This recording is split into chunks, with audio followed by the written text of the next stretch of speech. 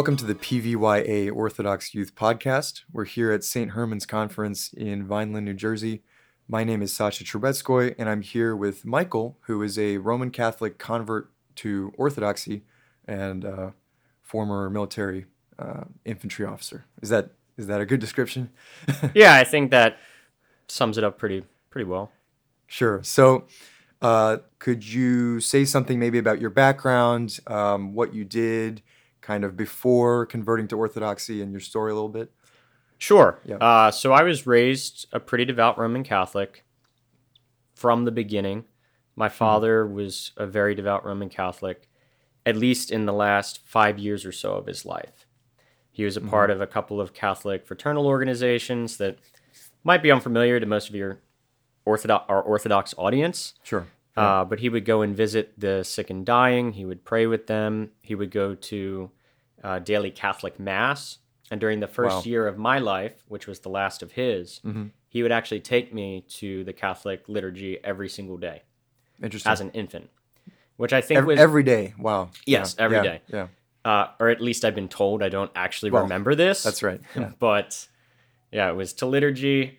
And then I think we went to a bakery. And then I think we went to visit his mother. Sure. That was kind of the order of the day. Because Is liturgy the term that's used by Catholics? I'm actually not super familiar. They don't usually use divine liturgy, I don't Okay. think. Usually Catholics would say Mass. Right. But it is liturgical liturgy, yes. Sure. Okay. So I had that kind of foundation laid for me by my father, which I think was significant because what is impressed upon you when you're that young, I think does stick with you. So I developed at a very young age a love of liturgical worship specifically. And then even after that, after my father would die and I wouldn't have his guidance throughout the rest of my childhood, I was still very involved in the Catholic Church. You know, I was serving on the altar. Around the age of 9, I came up with this idea in my mind that I would want to be a priest one day. A Catholic priest at the time, obviously, given that I was in the Catholic Church. Wow. And all that entailed. And interestingly, though, when I look back, I did have some habits which are kind of standard in Orthodoxy, but aren't necessarily... personal habits, right? Personal habits, yeah. When I look back at how I set up my room, in Catholicism, for example, iconography is not as central as it is in Orthodoxy. Right. But there are artistic representations of the Lord, of the Theotokos, of St. Michael the Archangel, for example. Right. And I look back kind of the organization of where I would pray. Yeah. And it sort of resembles a prayer corner in a way. Yeah, like an icon corner. Or it's interesting because I've seen kind of, my overall impression is that there are many Catholics who I feel like are increasingly sort of adopting a more Eastern or even like Orthodox, you know, they might have some icons in their house or even Byzantine style icons. I feel like I've just seen that. It's interesting to kind of observe. I don't know if that's something you've noticed. I have. And even the introduction of the Jesus prayer. I started to say the Jesus prayer while I was still a Catholic. Sure. Even though I knew that it was a part of Orthodox spirituality, I looked at it on its surface and I thought, well, it sounds pretty right to me. Lord Jesus Christ, Son of God, have mercy on me, a sinner. Yeah. Right? That seems like a proper prayer that I can pray. It is. And say to myself. Yeah. So you had it coming, I guess. I mean, now in hindsight, you can now look back and say there were all these maybe little signs and things that led you a certain way, right? There definitely were. I would say that there were some obstacles to that. So I had that background. I wanted to be a priest. Okay. I was going to, serve on the altar as much as I could, the Catholic altar. Yeah. Going to these sort of prayer hours and things that we would have. And I had a pretty rigorous self-imposed, really not through the guidance of the church or a spiritual father, rule of prayer that I had kind of pieced together from reading lives of saints or Catholic, quote, mystics who aren't actually saints or we wouldn't consider saints. Sure, not canonized or officially. Right, but I kind of put together, I had a Psalter, for example. Because I learned about the divine hours, sort of the rule of St. Benedict, Gregorian, these different things. Sure. And I'd pray in the morning, I'd pray in the evening. in the background of that, Yeah. my mother was also very sick. Oh, wow. Okay. She was... Your father had passed away at this point. Right. He died when I was 1. Yeah.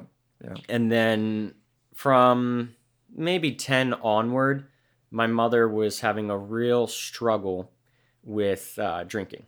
My father had died of liver cancer. Wow. Yeah. Mostly because of the way he had lived his life. Sure. Until he decided to repent in the best way that he knew how and become a Catholic. And I don't think my mother ever recovered from the loss of my father. Yeah. She really, really loved him. Yeah. And she also had, that predisposition from an earlier way of life towards drinking and these other things. Sure. And Yeah. that would... So she was struggling, right? And right. Yeah, sorry. So that would... Yeah. I mean, just to... because I do want to get to the point of fasting, mental discipline, these other things. No, yeah. Well, but it's very important. I mean, I'm curious about your story as well on a personal level, right? Yeah, it informs it to an extent. Yeah. She would succumb to that when I was about Sure. 14 years old. So she died of liver failure. Okay. Wow. So right around that age where, you're going into high school. It's a very tough age. I mean, Yeah. I know many people who have had difficult circumstances in that age range, and I feel like it's just such a vulnerable time, so. It can be, definitely. Yeah. And I would say after that, that sort of trajectory that I had in terms of my relationship with God, at least in the Catholic Church, was greatly damaged. And it wasn't necessarily because I felt an antagonism towards the Lord for what had happened. It was just that gradually I was seduced away from the practice of my religion and from the practice of my prayer life. Then I, in high school, right, I no longer had actually the high level of stress that I had had when I was living in my old environment. I went to live with other family members. Sure. And things were objectively in some ways easier, interestingly enough. Things became easier. Life at home was a little more stable. It was stable. Yeah. I didn't have to make the same decisions that I had to when I was younger. Growing up in that other environment, I didn't have the same dangers, the same cast of characters, right? I mean, where I had been, there was heavy alcohol use, heavy drug use. People, not a good environment. Right. Needless to say. You wouldn't want to raise a child in that environment. Absolutely, yeah. In my opinion. Right. But there was also a lot of grace, in my opinion, that God was... Yes. Because I've made it kind of across the threshold into the Orthodox Church. Sure. When I look back, I do kind of see this as God reaching out to me in a way, and leading me towards himself. And I was trying to respond to that in the best way that I knew how to that point. When I got into high school, I started to play sports. I started to become more academically involved. It was very much so stressed to me to do well academically, perform well academically. For the first time in my life, the idea of going to college was introduced to me. And I remember I told one of my family members at the time, I'm not going to college. Oh, wow. I wanted to be an actor or a musical artist at the time, interestingly enough. Okay. And I had done some acting and things when I was a kid, and I had this idea in my mind. Interesting. Very different from the kind of the original aspiration of the priesthood, right? The Catholic priesthood. Yeah, I acted in an independent film, and they were interviewing me afterwards, and they said, "What do you want to do next in your career? You can open up these different doors." And I remember telling the interviewer, "I think God wants me to be a priest." Which probably wasn't the best thing to say if I wanted to... I'm assuming this is a secular environment. Right, it's a very secular environment. Doesn't necessarily understand things like that. They kind of squinted their eyes and looked at me. Especially the acting, performing scene, I think, is very... Oh, yeah. Far from, let's say, the church, right? It can be. Sure. And it often is. Okay, yeah. And it definitely wasn't that case. Yeah, what was being presented. Right. But... I mean, the other thing, too, is I was just starting to come of age, too. And I was like 14, 15. I started playing football. I was very undersized for football. Sure. I don't want to make it sound like I was some sort of tremendous athlete. I wasn't. But I was starting to lift and things. And sure, yeah.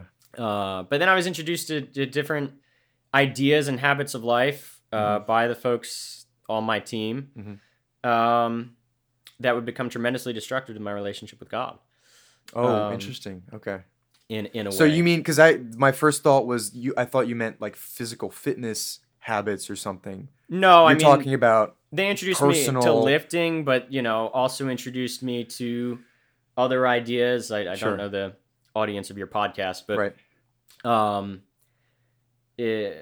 Things. Just general. I mean, this is younger Orthodox Christian audience.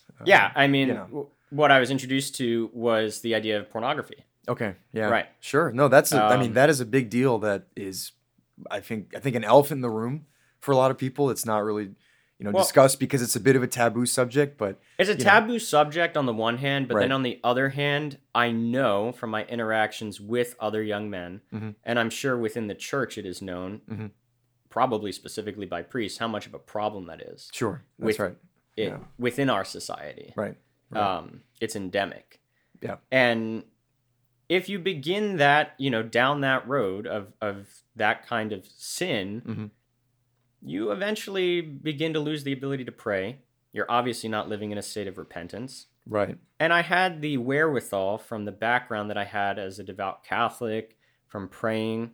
I knew what right was. I knew what I should be pursuing or doing. And I couldn't reconcile those two things in my mind. And so, like a lot of young men in this society, I just tried to ignore it. I tried to throw myself into secular accomplishment. Right. I'm going to try to be at the top of my class academically. I'm going to try to be my class president. I'm going to try to be the captain of the sports team.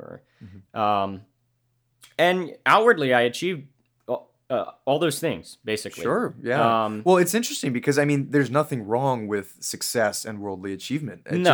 But I feel like if it's propelled by this, it sounds like it's just it's probably not for the right reasons, I guess. I don't know if it's not for the right reasons.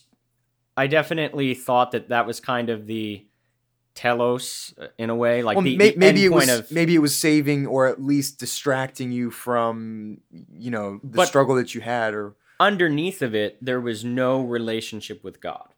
Okay, and that's what I'm getting at is that even though I wasn't Orthodox, I think that probably a lot of people in the Orthodox audience can relate to this, is that even if everything else was going tremendously right in my life, and it really was for the first time since ever my whole life, right?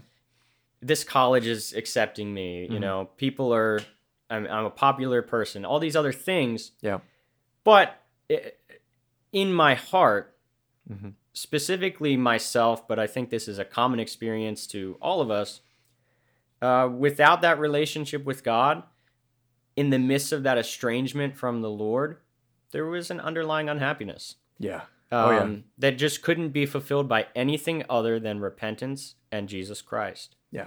And I sort of realized that in the back of my mind, even at the time. I knew that. I had grown up with enough faith and enough background in the church, or the Catholic Church, to know that was what was lacking. But I became so caught in sinfulness that I couldn't recapitulate myself through repentance to Christ. So fast forward a little bit, not to belabor this, but I went to college. Where'd you go? Harvard. There you go. So worldly achievement. And what'd you do at Harvard? Well, to an extent, more of the same, in the sense that once you get more power, or you have more power in quotation marks, as far as being a college student was, being there, I guess, as far as colleges go, put me into a certain position in a way. And I didn't use that opportunity to pursue Christ. Now, I tried. I definitely tried. I went to college. I started going to parties. Started drinking, although that wasn't as problematic. It wasn't I was really drinking to an excess. Right. But, then I... Engaging in all the classic behaviors that you do freshman year and so on, right? You're all of a sudden exposed. Freshman year becomes sophomore year, right? That's right, Started dating various girls, started downloading dating apps and things and Sure. using these things and Yeah. just getting pulled more and more into a very sinful way of life. Yeah. To the point that I couldn't see clearly. Mhm. So I did actually try to get involved with Christianity again. I did. You made a conscious effort because it sounds like you felt like there was an unhappiness still.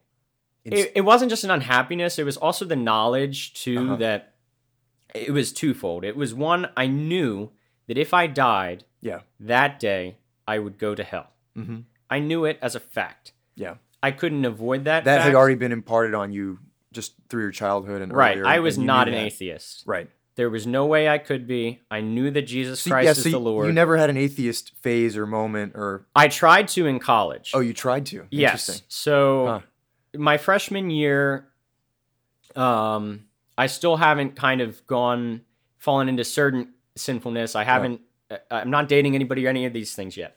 Mm-hmm.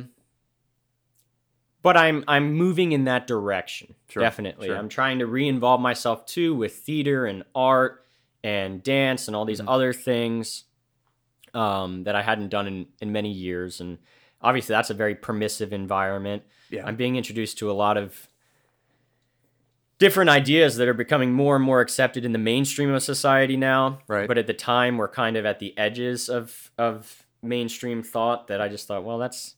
Yeah, I never considered that idea. That seems a little bit strange to me. Yeah, but okay. Sure. Yeah. Anyway, but yeah. Well, but it's like the type of people that are at Harvard.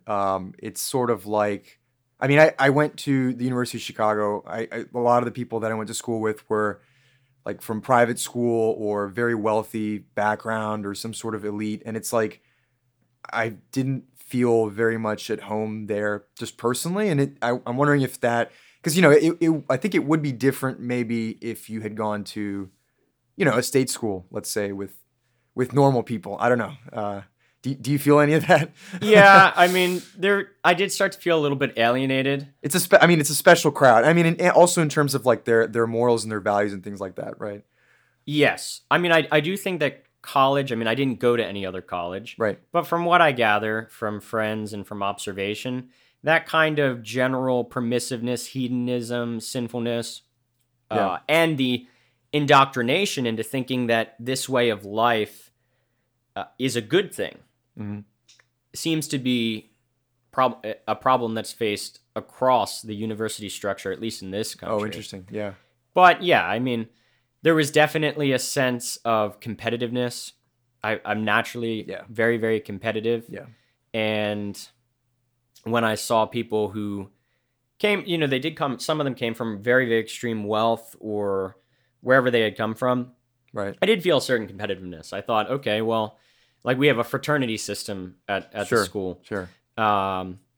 Different people get accepted into them, but generally they're very, very exclusive, and that's where all the girls go, and that's where all the parties are. Not all of them, but generally. Yeah, it's kind of defines the social scene to some extent. It defines a social scene to an extent. Yeah. And you know, I did eventually get possessed by the idea of, oh well, if I want to facilitate a similar kind of lifestyle or to be able to compete, I should try to make money. I should try to involve myself in business endeavors and I see other things. So I mean, it was looking back, college did not benefit.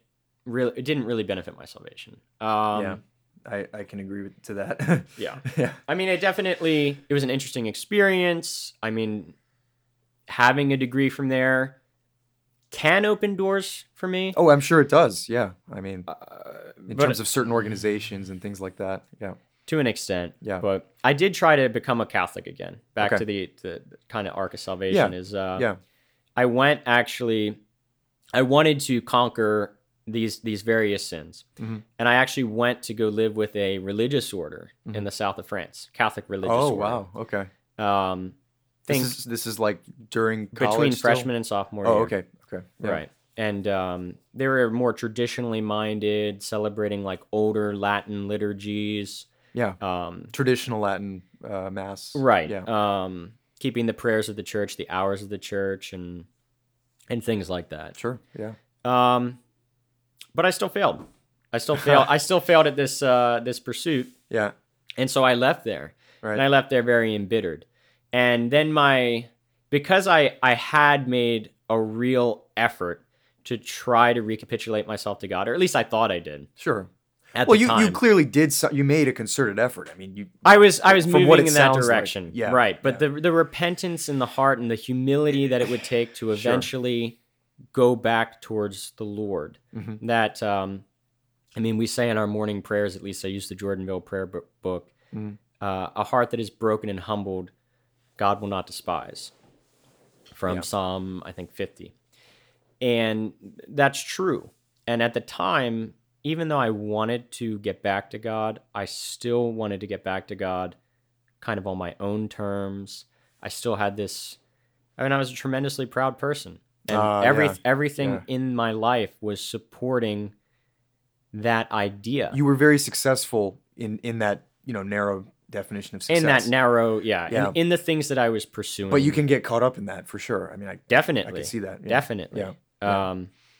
You definitely can. And I returned, and that's when I tried to have my atheistic moment. Okay. I got really involved in philosophy. I moved into the social studies department because I was still very dissatisfied with the idea. I thought, well, you know what?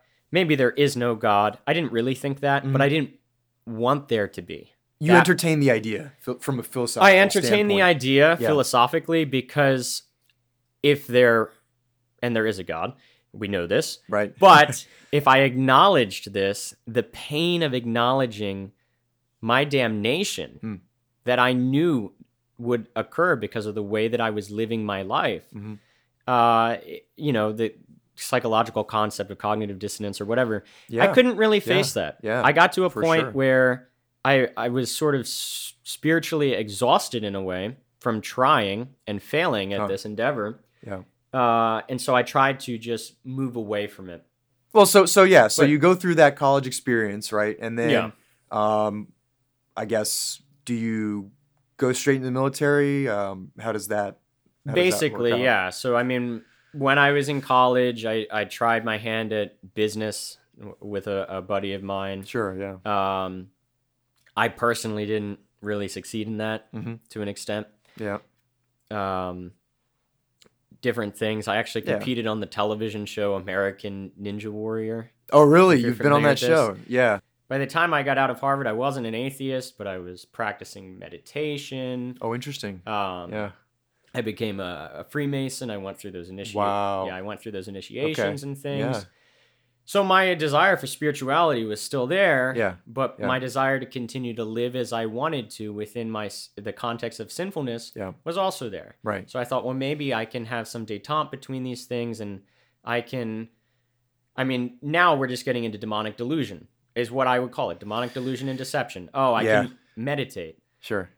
These meditations, these Hindu meditations and things, people try to treat them like they're a harmless thing. And Father Seraphim Rose actually... I was just going to mention, he also brings this up in his book, I think, Orthodoxy and the Religion of the Future. Yeah, the Hindu aspect of it, yeah. It's very deceptive. It's very deceptive, and it's demonic. When I describe some of my experiences in these meditations and other things to an Orthodox priest, or even when I read about it, and I read about the experience of people who are coming under the influence of the demonic, I can relate to that. Yeah. I can actually relate to that when you open yourself up to those influences. So I was very, very, very lost. I got out of college, and I had the idea to go into the military even towards late high school. I had a mentor, a track coach who had been a ranger, ranger qualified. He was in the 82nd, and he influenced a lot of us to kind of move in that direction. But I wanted to go to college first, Okay, so you actually already knew about the Rangers and had already maybe had that idea of... Yeah, I applied to West Point, actually. Okay, as one of your schools. Yeah. It was under the influence of my family that I decided to table that, because it was the idea was put into my mind. They convinced you not to go to West Point? Right. Or it's not like that offer was on the table, but to not continue to pursue that avenue, I'm pretty confident I probably would have been admitted. Sure. But, and the idea there was just, and it was placed very logically by one of my closest family members, was if you want to do the military thing, if that's really what you want to do, and you still want to do it 4 years from now when you're finished with your college education, if you graduate from, I hadn't applied to these places yet, but if you graduate from somewhere like Harvard or Princeton or whatever, the military's, they're going to welcome you with open arms. They will as long as you're fit. Absolutely. You'll be able to go in and do that, but why don't you go to a less focused college, like one of these high-level institutions. Right. More liberal arts. Right, and try on different hats. Like, maybe you want to be a doctor. You don't even know. You haven't even looked at these other possibilities of life. That might be not, the worst advice. I mean, it's a little bit kind of chaotic in a way. Yeah, right. But that's sort of reflected in our society too, the idea of optionality. Oh, yeah. Right? That's right. I want to have endless options and no commitments. At the expense of everything else. Yeah, right. For sure. Options versus commitments. Something I think about, I've even been thinking about today. No, I mean, it's like, I feel like optionality, that particular word, it's if you're familiar with like Silicon Valley type of people who try to like optimize their life in quotation marks. Yes. It's like, that's a word that they constantly emphasize, I guess, because to try to see it maybe from their perspective, if you have options, it's like VC investing, right? You invest in 100 startups, 99 of them fail, but one of them succeeds wildly, and then you get a net profit, right? Right. So in that mindset, it's like, I need to always have 100 options, but that doesn't work, I think, in life. Maybe in venture capital it works, but in that's what I'm saying. Right, in life decisions, it's not a good way of thinking about it. And so after officer school, you go into infantry training. Right. I went into the infantry school. Yeah. And that was a real challenge because that's when officer candidate school is really for anybody who kind of walks out of college and wants to be an officer. Right. The infantry school is where you're introduced to the idea of the infantry. We're going to live in the field for extended amounts of time. You're not going to sleep. You're going to be extremely uncomfortable. Yeah. You're going to clean this weapon. Yeah. You're going to clean a machine gun or a squad automatic weapon. There are more technical terms, but for your audience, you're going to clean a machine gun for the next 8 hours. And every time that you present it to the sergeant, it's somehow he finds dirt on it. Right. And you're going to clean it again. That's like something out of, a movie or something, right? And to an extent, it was in certain aspects of the experience. But the purpose of that was specifically to stress and give you discomfort mentally as well. Yes, right? Because so much of, once I actually got out to a line unit and as I progressed in my military career, brief as it was, so much of it is just being comfortable with suffering. Yeah, really. So let's bring it to Orthodoxy. So where does the Orthodoxy come in? Actually, are you thinking about Orthodoxy at this point already or not yet? No, I'm in the infantry school. I'm going through these and I'm just waiting for it to be Friday or Saturday to go down to Columbus or Auburn, these other places to try to continue to be a college student, basically. I'm still living in that way, but I'm starting to see... You mean to go to town, to leave the base or to the leave area, base, go to town, go to the bar, just have I'm fun, 23, drink, that kind of stuff. Have a good time, yeah. Right.